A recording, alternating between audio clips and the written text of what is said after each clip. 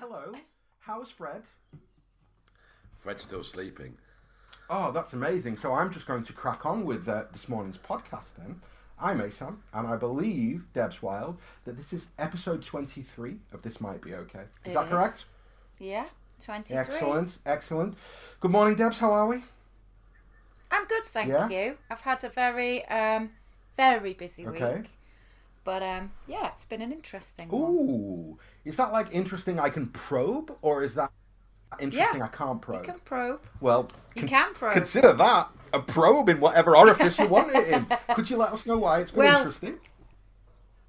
Well, you know, I've been doing some secret things behind the scenes, and whenever the band are doing anything, I kind of go off radar and I'm all quiet and cryptic.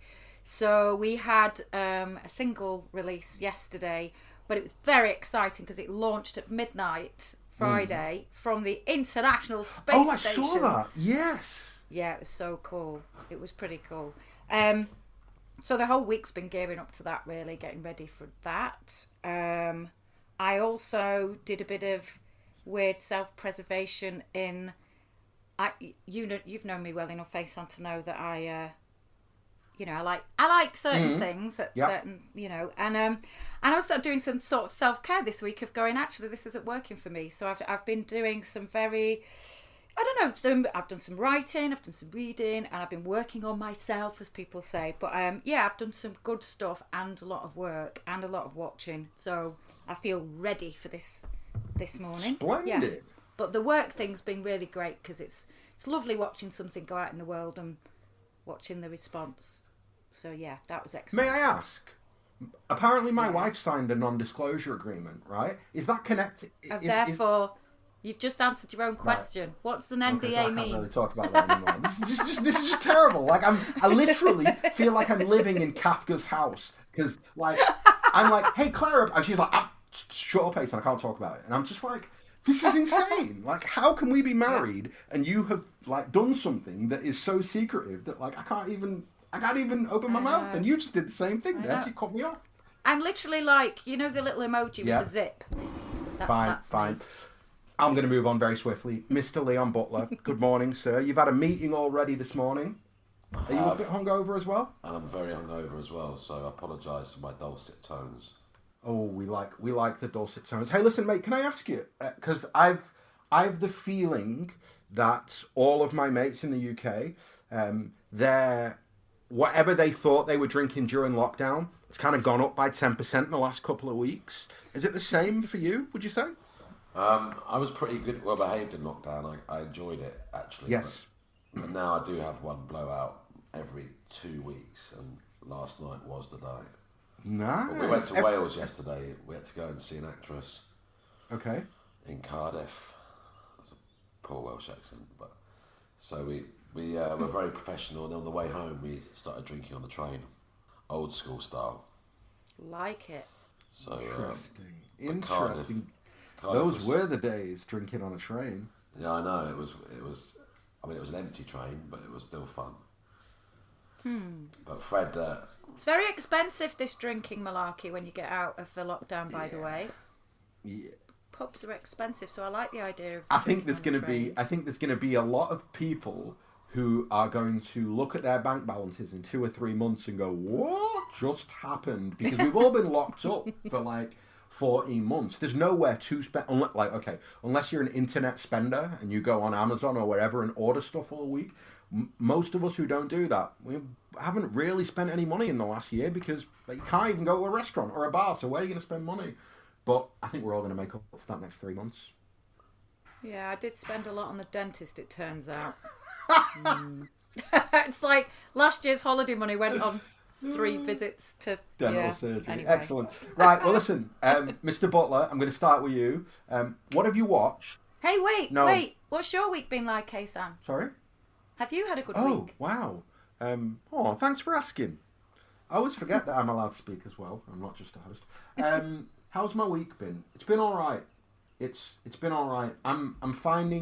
I've found an emotional equilibrium and balance to deal with the unpredictability of the business and the world that the three of us operate in. I think that it's been a gradual process of, and I'm going to now throw this out to the two of you because it's a good question to ask you, and I'll start with Leon.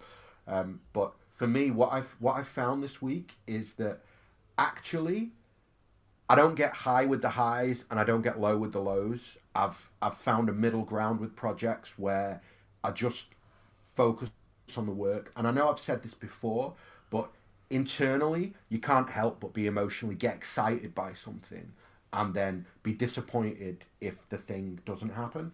And I've tried because I realise how unpredictable it is, and so I've tried really hard to do that. And by doing that, I found this week that I had a really good week because I had some, not bad news, but I had some disappointments early on in the week, and they didn't knock my my workflow. And then yesterday, I had something really nice and lovely and fun, and it was really unexpected. But it didn't, like, I didn't find myself feeling like I should celebrate last night, if that makes sense. And it was quite an epiphany for me last night when I was kind of sat around going, wow, you've changed. Like, you didn't want to throw yourself off a bridge at the start of the week, and you don't think you're the king of the world tonight. So maybe you're maturing into the skin that you need to have to handle this business. Leon, have you found that equilibrium, or do you find yourself being moved emotionally? Yeah, I still struggle a little bit. I mean, I suppose it is maturity, but it's level of expectation. I think that's a key thing. So, but I think to be driven and to make it, you have to have high expectations, but you have to manage them. Otherwise, you're going to be perennially disappointed. So, managing that expectation is something I've really learned the last few years. Okay. So therefore, yeah, there's no champagne moment in this business either. We've talked about before, you know, maybe the day the first press release is released or the night of the premiere, but generally there's always something to be waiting on or hoping to happen. So that the champagne moments are few or far between. But again, you know, we're here on the podcast and we're very lucky to be in the industry we are. So it's not like a depressing thing, but I just think I'm a bit of a schoolboy when it comes to always wanting the best or hoping for the best. But I think expectation level, that's the thing to manage. Yeah. But I think it's a tight balance though, because if you know, I speak to my mum and she goes, don't expect anything from anybody. And I'm like, well, no, hold on, that's negative. Yeah, you can't be that cynical either. No, but I suppose when you're in your 70s, that's kind of, you've seen it all before and you know the end to every story, as my mum says. But it's just, yeah, it's that balance between cynicism and positivity. Well, you need hope, don't you? You need hope. Without hope, none of us can carry on. I know it sounds quite sort of facile in a way, but I think hope is the root of what gets us up every morning. It's the hope of what the day can bring or what you can bring to the day. So yeah, no, I think you need that. But I think expectation management is just massively challenging in this business. We had a call 6 weeks ago, and I'll say it now because now I don't care. 6 weeks ago, we had a call with a massive studio, and they said, you'll have an offer on Tuesday. We love this. We've not heard from them since. So, you know, like, go on, wrap your heads around that. And it wasn't a call with, like, a development executive. It was a call with the senior vice president of the American studio. So the SVP on a call with the development execs and with the lawyers goes, you'll have an offer on Tuesday. We've not heard from them since. So you're meant to navigate. No, it's unbelievable, isn't it? Stuff like that. You end up in a situation where you just go, right, well, I'm just gonna not believe anything. Like my agent says, he says, you know, Asan, when you stood on set, you can believe it's happening. But until then, don't believe it's happening. And then it's a hard balance because then you don't trust anyone or anything. No, exactly. Business-wise, I don't trust anyone or anything. No, I don't. I mean, I've got a friend who thinks it's really sad that I say I don't trust anyone. And I just think, I don't mean to come across as a cynic. It's just me being a realist, going, I just depend on myself, and that's about as much as I can, promise. I think you're right, though, both of you. Managing expectations is dead important. And hope, I, on a personal level, in family life, I think I've repeated that phrase more than any in the last 3 years, that hope is all you've got. And it sounds, again, quite depressing, but it's just the reality, isn't it? It's a good, I think it's a good thing. I think it's important to. I think hope is a very important tool in the makeup of any self-employed creative person. Yeah, I think you have to have in your makeup natural hope. I know that we're all cynical on some level, and this conversation can sound cynical and be framed in a cynical way. But you can easily flip it and go, there's no way that us three choose the paths we've chosen for our lives if we aren't born with hope and live with it every single day. Because if we didn't have that, there's a lot of other places and a lot of other journeys that I think we would have ended up taking. Even now, I think that without hope, the three of us would probably take a different path, because it ain't easy to. That's the other thing that I'm learning, is that at the beginning you just want to get into the business, and then when you get in, all you want is to be a bit recognized, to earn a bit of money. And then the point is that as you climb up the ladder, you realize the massive uncertainty exists at every damn level.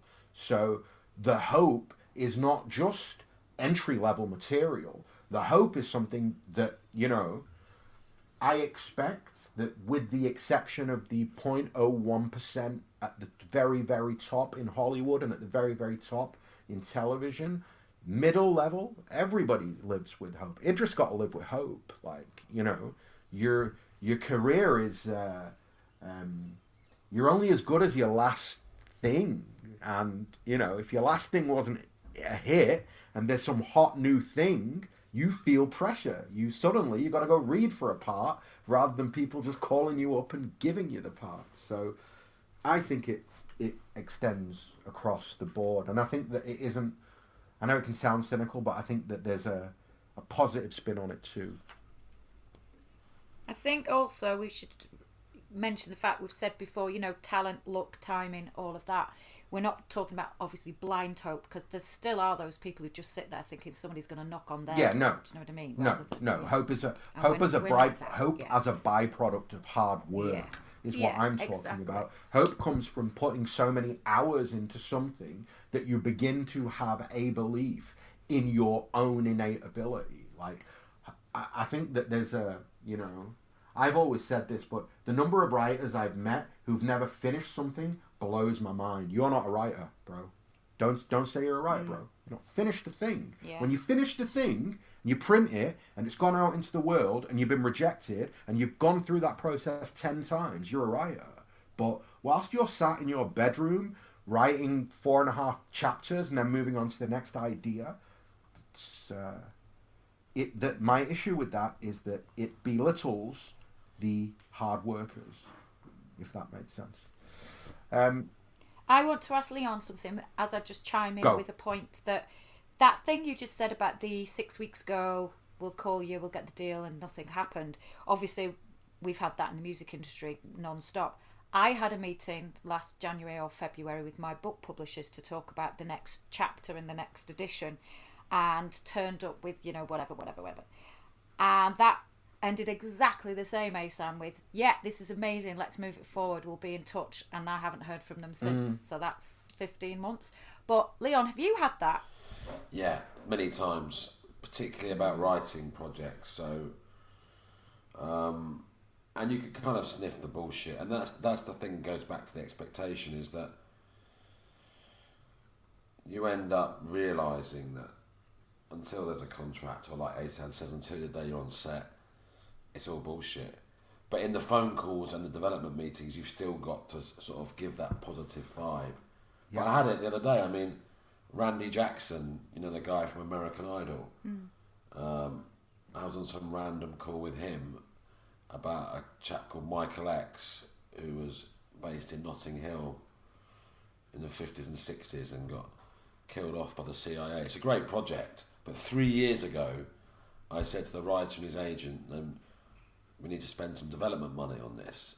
The script needs rewriting, the Bible needs doing properly. And 3 years later I'm on the phone to Randy Jackson and it's the same shit. No one wants to pay.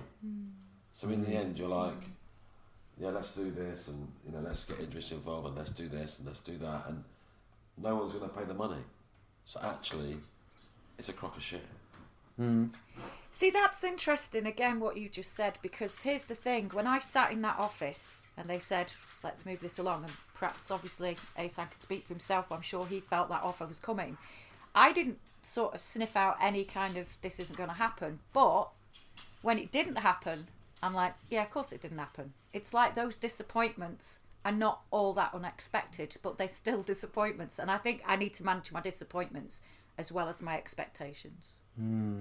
I'm learning, because I consider myself to be new to these situations and environments. So that was a fantastic lesson to learn. I feel I'm still so early in my career that's a very early and great lesson to learn, that you can be sat at a table with the biggest stick at the studio and he can say to you, I'm doing the thing, and then you can never hear from him again. So, and there was an executive sat next to me, so he didn't just say it to me as a writer-creator, said it to another producer as well, a very experienced and very successful producer. So you're going to call him out on it? You're going to email and chase? Well, me personally, I'm not going to do anything. I know that there will be a conversation had between the executives, because there's politics involved now at the disrespect that people feel. But that's a little bit above my pay grade. For me, the kind of instructive thing is just that you can say something you can say black and then do white, and yeah, you basically can hide a little bit. Because we did chase a couple of times, and it was just, it's in the system, that kind of vibe. It's with this committee in LA or that committee in LA, and it's just a little bit like, yeah. But on a positive note, there's always something that happens every single week. And I've been in this business for 9 years, full time. However shit it is, and however many disappointments and letdowns and blanks, something good happens every single week, and that's what keeps you going. And I think also you have to be.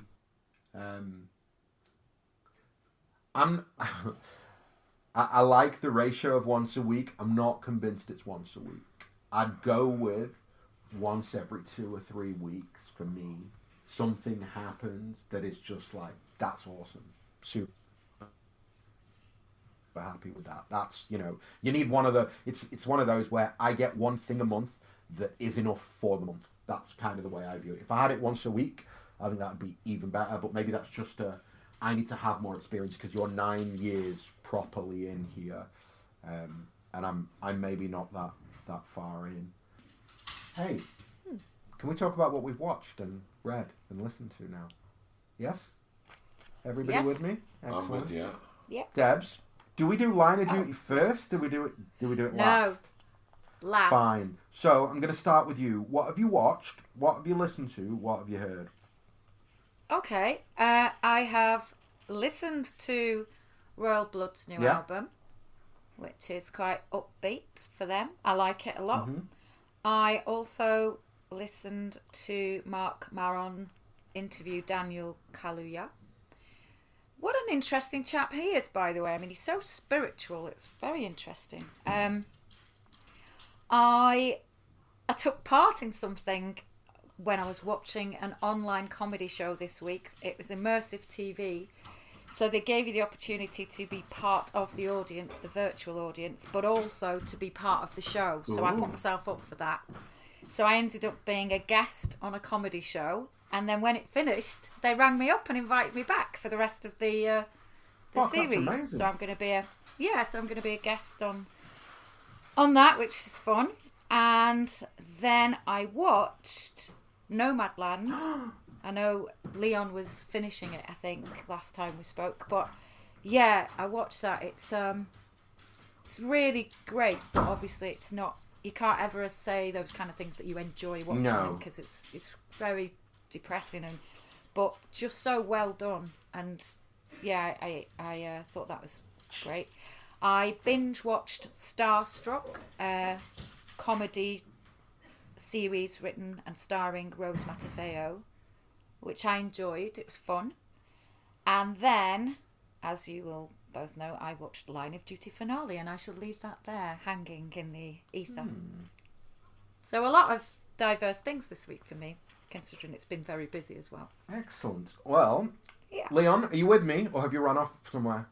No, I'm with you. I had a big film weekend last weekend. Oh, Bank holiday. I had 2 busy days and 2 quiet days, and I must admit, the last few years I've barely watched any movies, which is terrible when you're in the business. I've been sort of documentary obsessed, but I did sort of catch up with all the Oscar and BAFTA nominated films. So Nomadland inspired an idea for a new film, actually. I mean, Frances McDormand shitting in a bucket was pretty depressing, but it was pretty good apart from that. And I do get something out of those films. And also the Einaudi score. Well, it wasn't a score. They're all songs on his albums, but the music was brilliant. So that was inspirational. I finished I Care a Lot, which I loved. I've got an issue with it. Well, it wasn't so much me. The director of the Chelsea Cowboy had a massive issue with it. Go on. I'd like to know what that is for a minute. So I really enjoyed it. Obviously, I couldn't bear her character. You're not supposed to. And obviously, without any spoilers, well, we're going to spoil it. But kind of it works out in the end. But I really enjoyed it. I told my parents about it. They watched it and they really enjoyed it. But the director said, "We don't care about spoilers, do we?" Nope.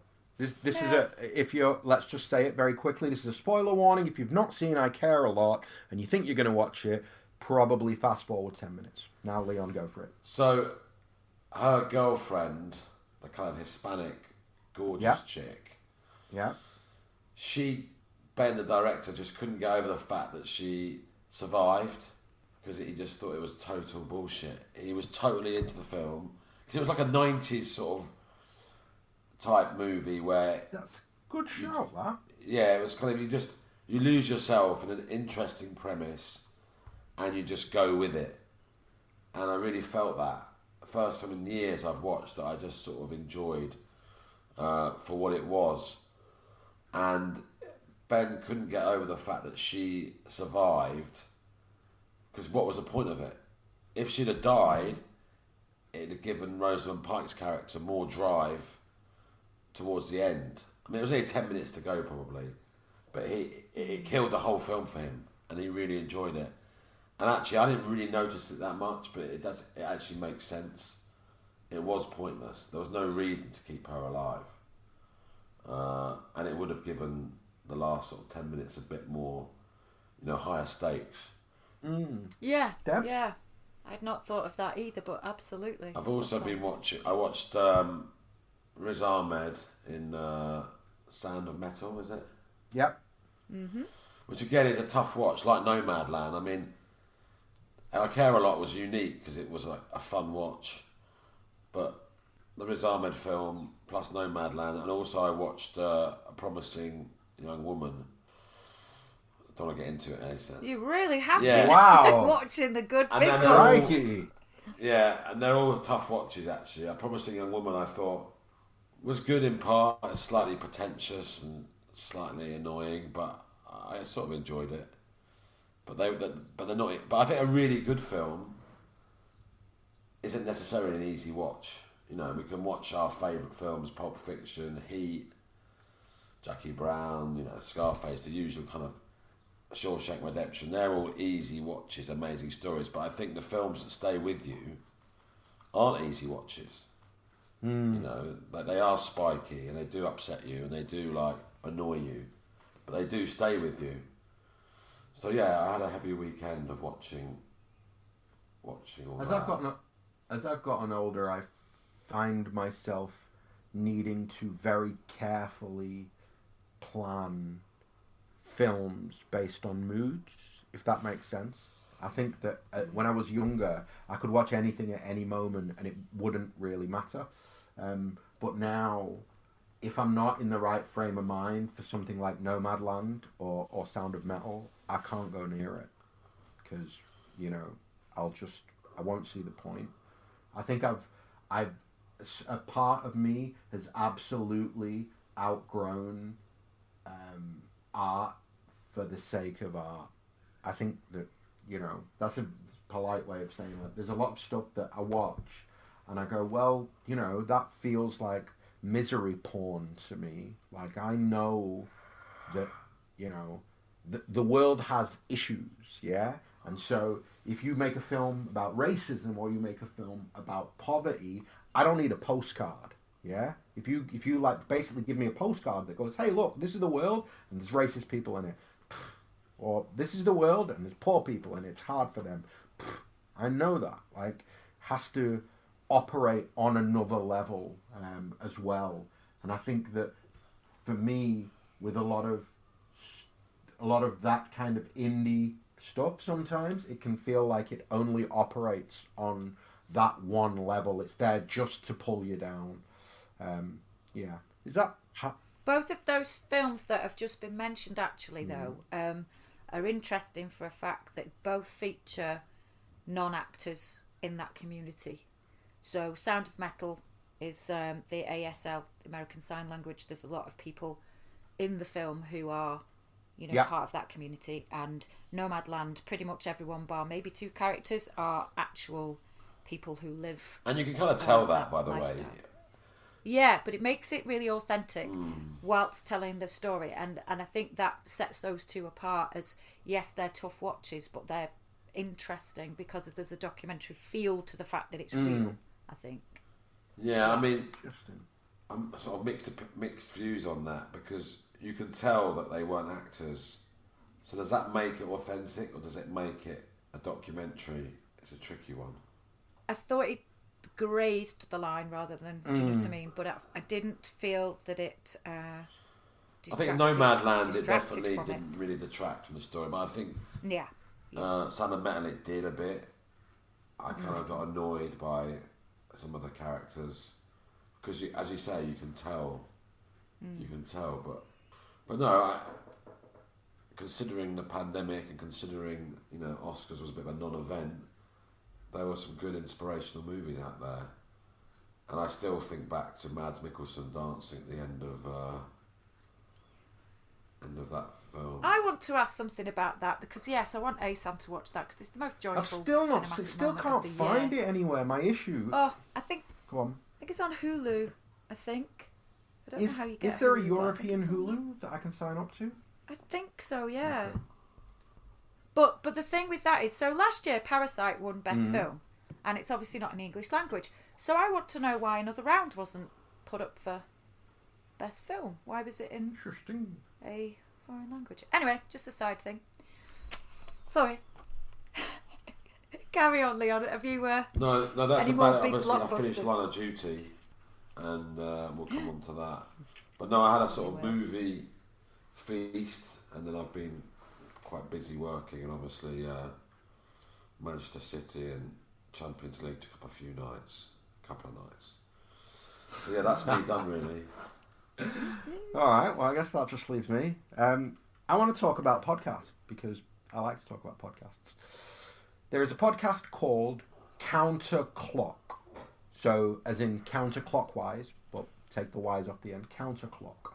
And the third season was dumped in my podcast app in one go, 20. And I kind of looked at it and went, it's interesting. So I have to go back to which day it was. I believe that it might have been Monday or Tuesday or whenever it was. It might have even been last weekend. Anyway, I put the first episode on because I'd liked the first 2 seasons. And I started listening. And it was one of those... I got about... Let me say... I got about 7 or 8 episodes in, and they're quite bite-sized, right? And I'm not spoiling anything by saying it is the story of the massacre of a family, yeah? Except the oldest son is not there at the time of the massacre, and the police subsequently arrest him and charge him with the murders of his mum, his dad, and his 3 sisters. Now, it's one of those where there's a left turn, and whoa, when that left turn comes, I just went... It was one of those where I was listening to the podcast, and I promise you that it kind of got to that episode where I was going, you know what? I might give this a break after this episode, because I've kind of got this far, and I kind of, I kind of know it. Like, I get it. Like, oldest lad, whatever, yeah? Oh my days. Oh my days, right? And then the left turn comes, and you're like, what? And then, I think the next 10 or 11 episodes, one go, listen to them all in one go. Like, I was just like, Claire, I can't talk to you. I need to get to the end. I need to know where they go from here. Can't recommend it enough. And no annoying voiceover.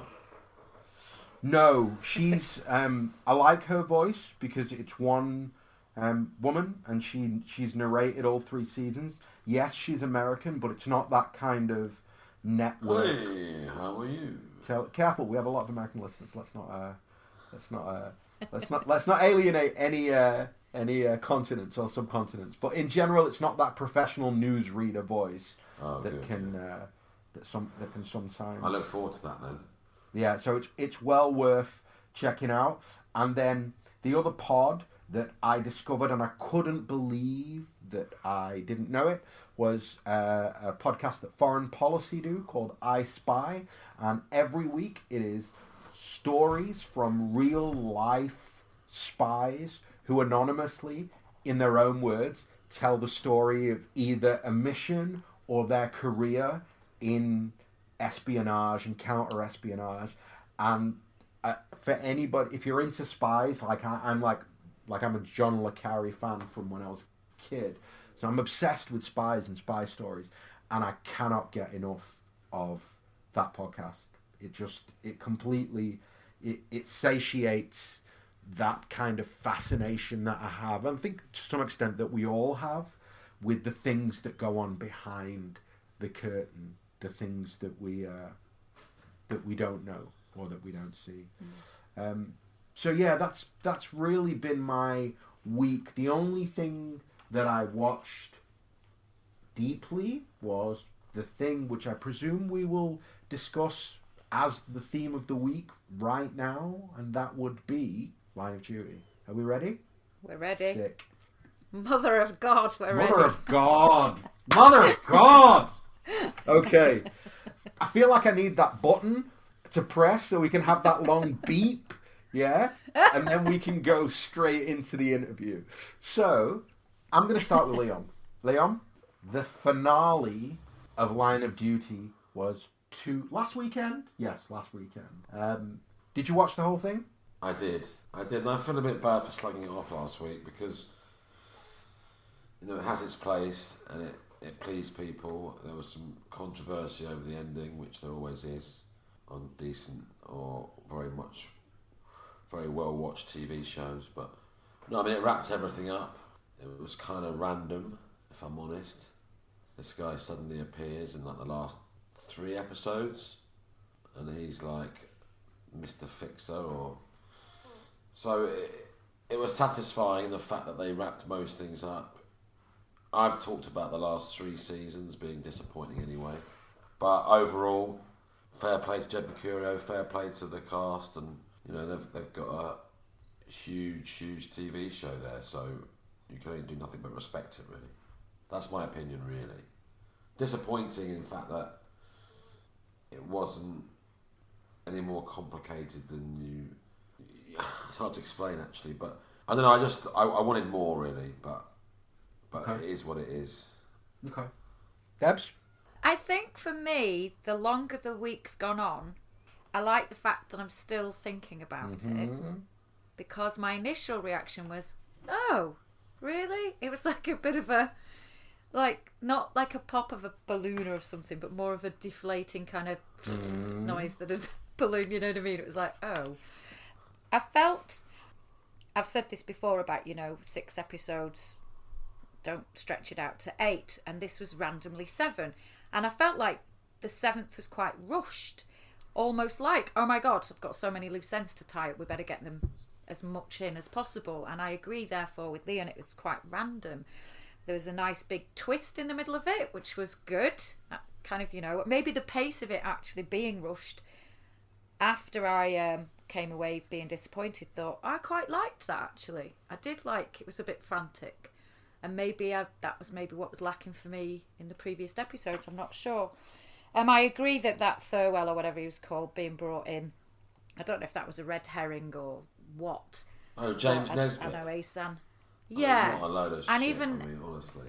Well, it is, but like Asan said as well, you don't bring in a character late that I'm not even seeing. That's a photo. Well, same for... Oh, no, Gail Valley you did see Andy, didn't you? But anyway, for me, I think... And me and Asan have actually spoken about this previously, about the fact that maybe some people were disappointed with who the big reveal was.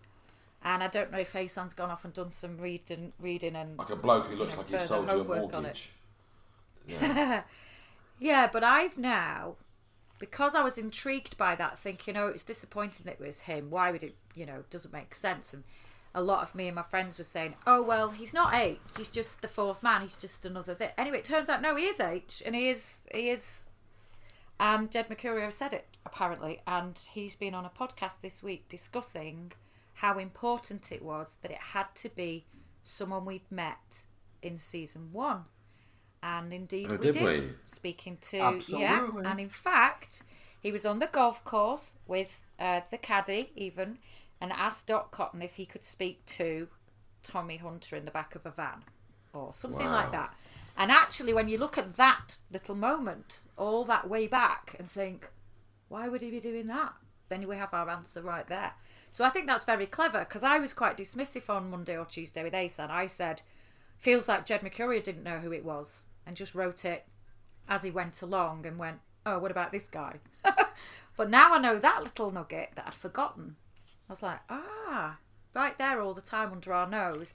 And he even said, to quote him as the writer, that it played to his advantage to have it being somewhat of a bumbling idiot. So he could almost, create this ruse. So it makes more sense to me now. So having lived with it for a week, I'm actually quite satisfied with it. That's quite an about face, I have to say. Yeah.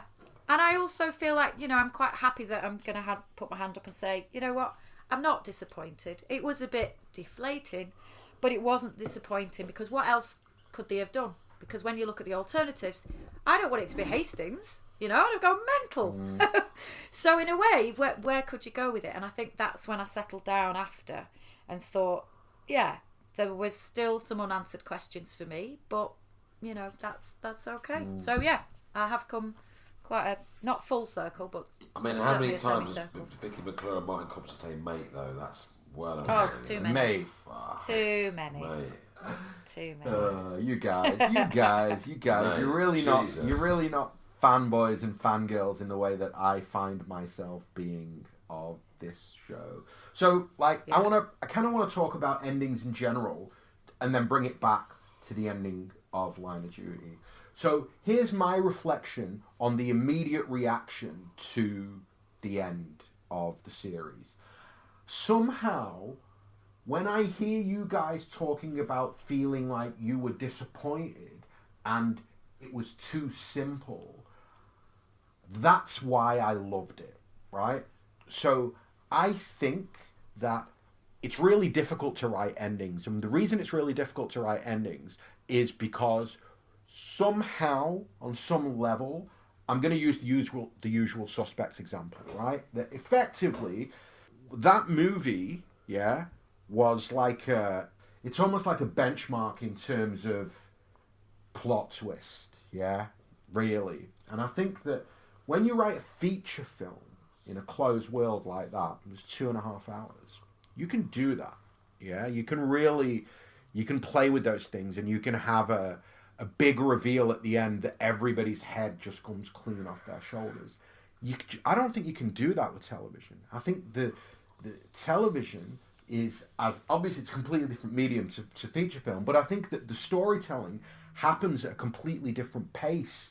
And my sense and my feeling always with television is, at the end, I just want it to make sense. I don't need you to, like, I was sat there going, if this is Hastings, I'm not having it, right? If they bring some rando in that I've never seen before and go, ta-da, here he is, not having it. For me, Line of Duty could only have ended in the way in which Jed ended it. And what I mean by that is that it needed to end with H being somebody from the world that they've already created, somebody who already exists within the scripts and the worlds of the characters and the seasons and the episodes.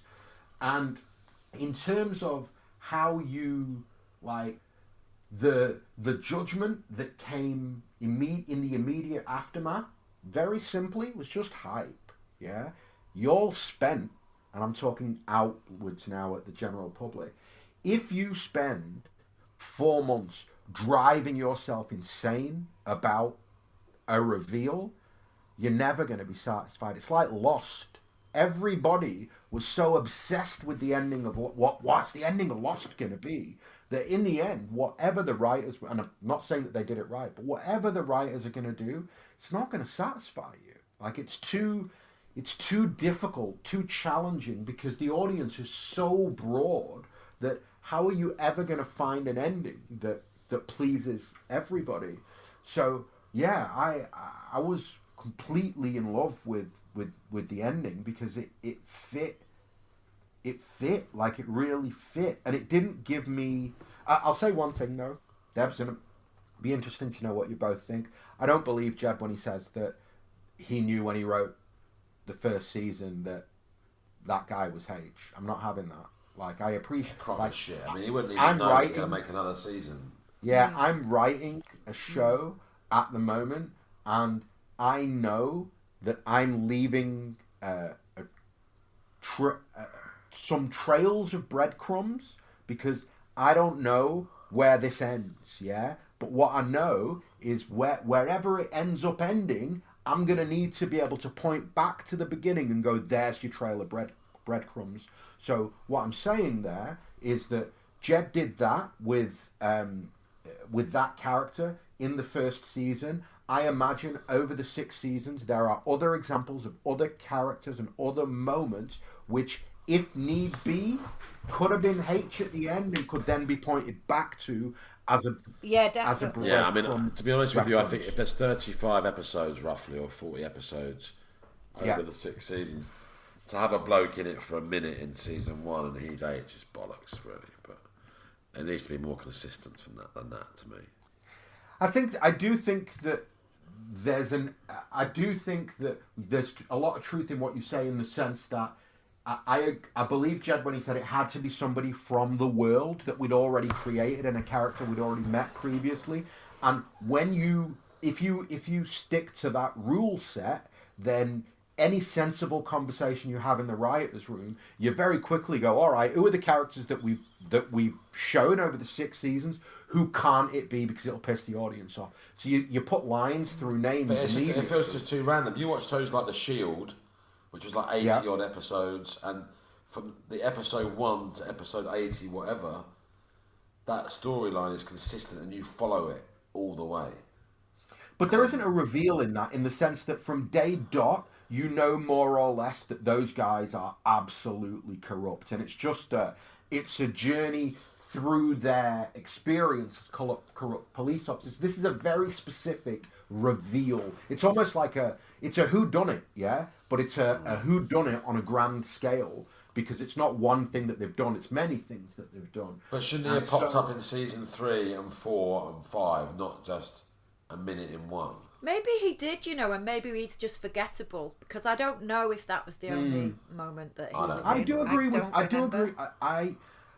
do agree with Leon, but I think that it's one of those where I'm trying to rationalize it from the writer's room point of view, and what I'm saying to you is that I expect that there was only a small pool of options for who it could have been if they wanted it to remain within the world of the show, but at the same time not annoy the audience with a kind of nonsense reveal. Because I keep coming back to this thing that if it had been Hastings, I'd have turned it off and gone, I'm just not having that as an ending, lads. Like, that's not, just, you have to give me something that makes me feel okay about it. And Hastings wouldn't have made me feel okay, because it would have felt like the whole thing, the whole shtick from day dot was a con. And that's not... I know that audiences... I've read that as a rule somewhere, that, you can't mug your audience off. If you try and mug them off, they won't have it. And I think that doing the Hastings...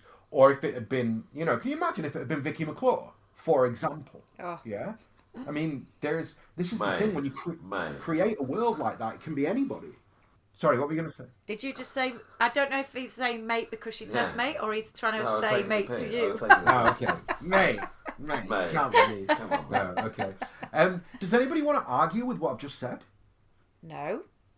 I agree with what you just said. I think it's interesting, though. I wonder if Jed went back and sat and had to watch his own work back to work out how he was going to go with it. No, you can leave as many breadcrumbs as you like, but he didn't know he's going to get 6 seasons out of this. Come on, it's a load of up. No, I mean, I'm okay. I'm okay with that, but I think you're being a bit, I think you're being a bit hungover on a Saturday morning, if I'm honest, Leon. I think that you in a better mood might be a little bit kinder in terms of, like, it's limited.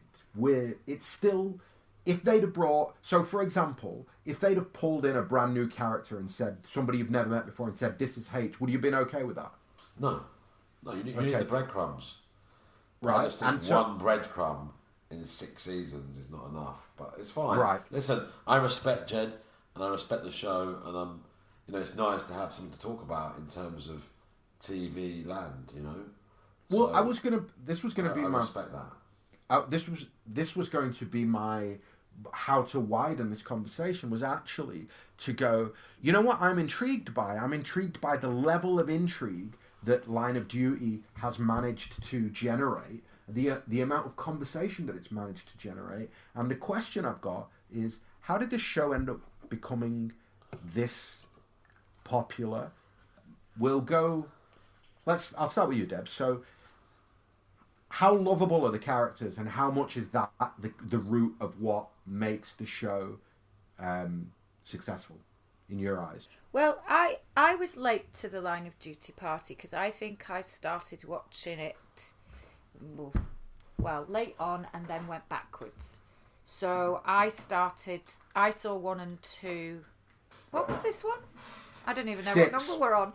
Okay, so I did 1, 2, 3 last year, because I think I must have started at 4. Yeah. So I was a bit late. And to be fair, I can't lie, one of the reasons I did start watching it was because everybody was talking about it. But yeah, this series feels like it's surpassed even any previous ones. Like, it's all anybody was talking about. And I did wonder if it is because, like you say, it's a final kind of mystery of it, who's it going to be, who done it type thing.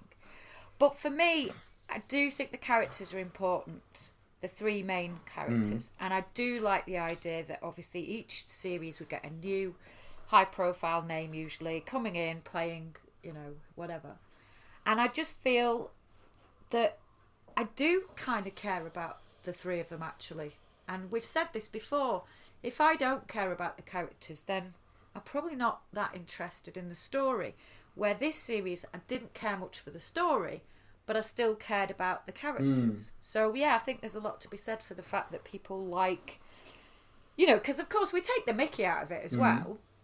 There's me sitting playing bingo every week and everybody laughing at all the acronyms going, what the hell is going on? Nobody's got a clue half the time. But still, people are on the edge of the seats saying, oh my God, it's like, you know, what's happening?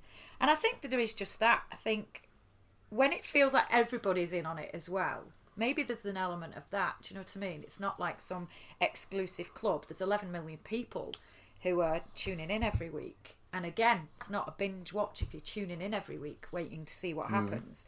And that's something that we said with The Undoing, that was happening, where it's quite nice to have to wait. And maybe that's had an impact. And maybe the pandemic, you know, maybe having a year at home. Maybe we were just ready for... People love touch points, don't they? People love something to talk about. I mean, Broadchurch was very successful in the same way, really. And we talked... They're almost standalone, but kind of it helps to watch the backstory of each one, because as we've discovered, if you haven't seen series 1, you're probably going to go, who the hell is that? But yeah, so I overall I've enjoyed it, but I agree with what Leon said like last week, that it is sort of a guilty pleasure, really. It's not. And it wasn't that at the beginning. The first 3 or 4 seasons, it wasn't a guilty pleasure. It was like kind of cutting edge police drama.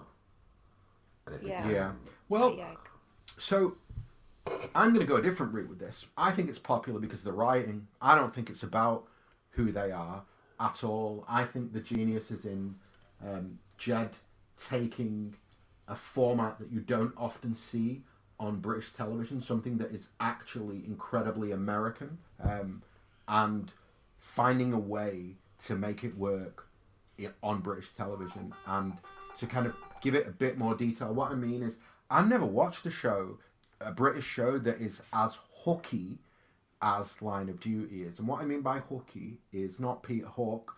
I mean, like, it's all plot. Line of Duty is basically a show. Every episode operates at 100 miles an hour. It doesn't give you the opportunity to think too much. It doesn't give you the opportunity to settle on anything.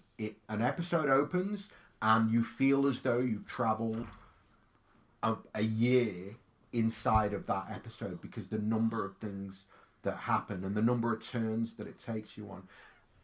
Leon, so I defy you or Debs to give me an example of a show that operates on the same level as Line of Duty on British television. And that is to say that it's that hooky, that plot driven, that thrilling, edge of your seat. There isn't one. No, it's unique. Okay. It's unique in 2021 as a show, for sure. Okay. I'm trying to think of maybe The Unforgiven, but it's not quite right. Not The Unforgiven. What's it called, that thing we like, Leon? Unforgotten. No, The Unforgotten. Unforgotten. Yeah. Yeah, that's far classier for me, and that's ITV. That's the weird thing. Okay. Anything come close to it, you feel, in terms of plot, in terms of having that kind of almost every episode twist and turn? Well, I think Unforgotten, like Deb said, is kind of similar. But okay. I think it works better in terms of storyline and the characters. You know more about interesting. Them. I don't think you didn't know much about Martin Compston's character or Vicky McClure's character or Hastings. We barely saw them at home. Yeah, it's completely framed through their work and plot. So you feel we did last time though, and that's what's kind of maybe what I was disappointed with, because we did in previous episodes, you know, we saw how Vicky's relationship broke down and how she wanted to see a kid, and we saw how Hastings' marriage broke down. He was living in a travel lodge. You know, we saw the painkiller thing at the beginning. I did at the beginning. There was like a little nod to each of those things, and then they stayed well clear of it. And I didn't know whether that was down to locations and COVID and, you know, keeping it simple. I don't know. Maybe that kind of changed the way it had to be written. But I did feel like we saw more of that previously than we did in this one. Even with the Corbett thing with, with Mr. Waistcoat going round to the having a cuddle. Oh, the Scouser. Even that, there was like a tiny bit of a glimpse, but then they don't give too much of that. Even with like Joe Davidson, where I said to you last week, Leon, I said, you'll find out more about you'll find out more. Oh, by the way, can I just say that Witness Protection looks really good? I'm down for that. That house. What? Sorry? So that Country Life you know, cover. they didn't do the nice They do the nice wrap up at the end, showing you what happened to that him, was which that I was really random, like, by actually. the way. That wasn't very British was, but at I all. like it. No. But I like the fact he does that at the end of every episode, because it is a bit like, just in case you want to know, here's what it's. That's another USP, I guess, which makes you feel like they're real. Yep, absolutely. You know, they don't just end, they go, right, and this is what happened to them. And I like that.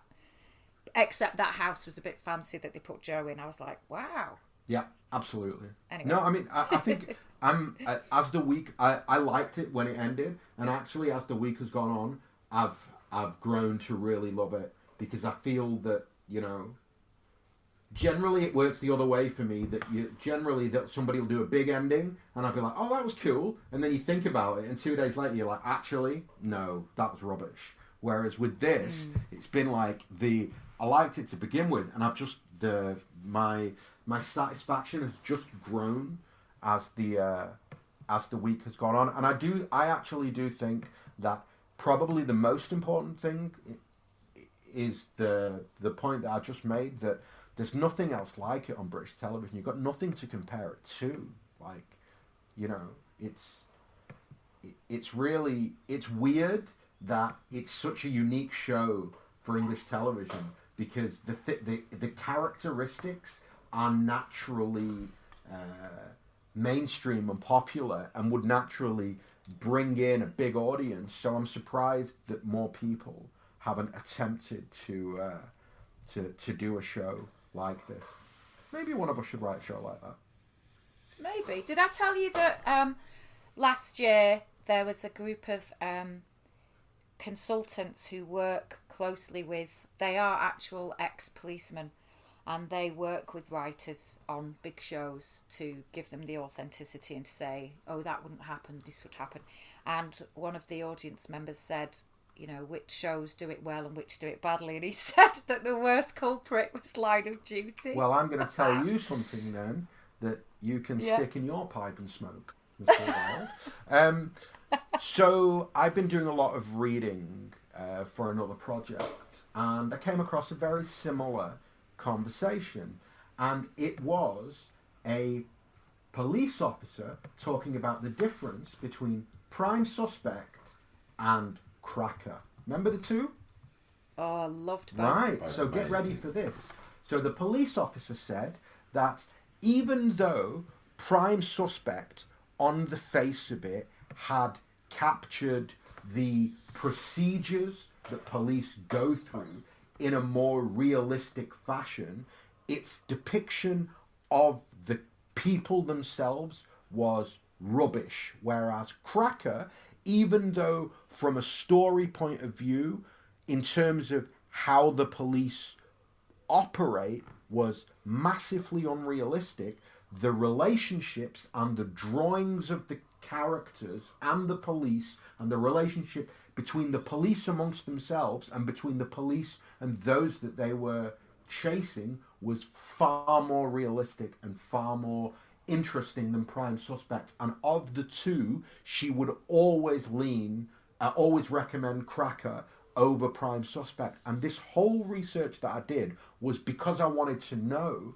what's more important, to get the acronyms right and to get the procedures right, or to like thrill but try and, you know, like what does the professional police officer want to see on the screen? Do they want to see procedures followed correctly, or do they want to see cops drawn in a realistic fashion? And I think that's what I got to, is they want cops drawn as in a realistic fashion in terms of as human beings rather than the procedures. Make sense? Yeah. Excellent. I'm going to wrap this up unless somebody wants to say something. Just what you said before. About, you know, the satisfying endings or the disappointing endings. I think it's... And it's interesting to me. I think it's definitely something that I'd almost want to explore separately, because I think that actually what would be interesting would be to look at different genres, how they deal with endings, and which genre does it best, if that makes sense. I think definitely the genre, but the reason I find it interesting is the film script that we worked on a few years ago. If you remember, we had a an ending, which was kind of cliffhanger ending.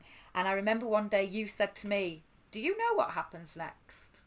And I said, "Yeah," but I didn't want to say because a bit like deciphering song lyrics. It's sometimes better to have your own interpretation of what you want to happen. Which again, going back to Line of Duty, I like the fact they tell us what happens next. Because my cousin, God love her, when we were kids, would watch a film and the credits would roll and she'd go, "Well, where's he going now?" And we're like, "No, it's finished." It's like, we're done. Yeah. But that's the thing, isn't it? It's like how it leaves you feeling of wanting to, do you want to know more, or are you happy with, and I just think it's quite interesting how you write them and how you receive We're them. going to pick this up at the top next week. Okie dokie. Hey, have we got any homework?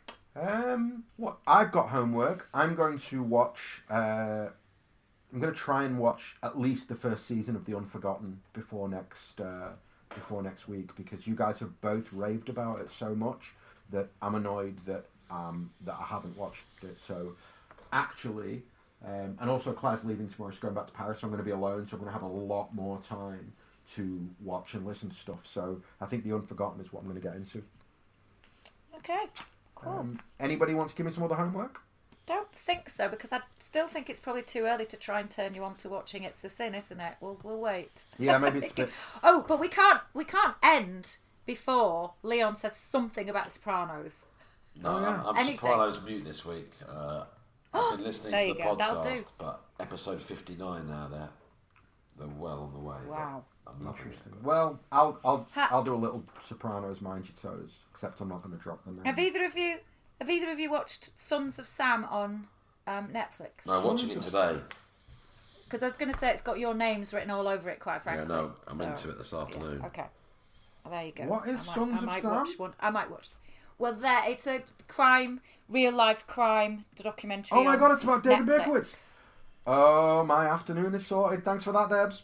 Okay, well, there you go. Homework for next week. Let's at least have watched the Let's all first do that, yeah. episode of that. Yeah. Splendid. Right, listen, my co-hosts, my cohorts, Miss Deborah Wild. Can I call you Deborah Wild? Thank you. Yeah, love it. Thank you very much. You. Mr. Leon Butler, a pleasure as always. Thank you very much, sir. He's coming No back. problem. I'm sorry Hang on. about that. No, I didn't mean to. He's back. He's back. Don't worry. You missed your big. Mr. Leon Butler. Your big Mr. Leon sign-off. Butler, thank you so much. Thank you, guys. Great to talk. Absolutely. To everybody who listened, it was lucky number episode 23.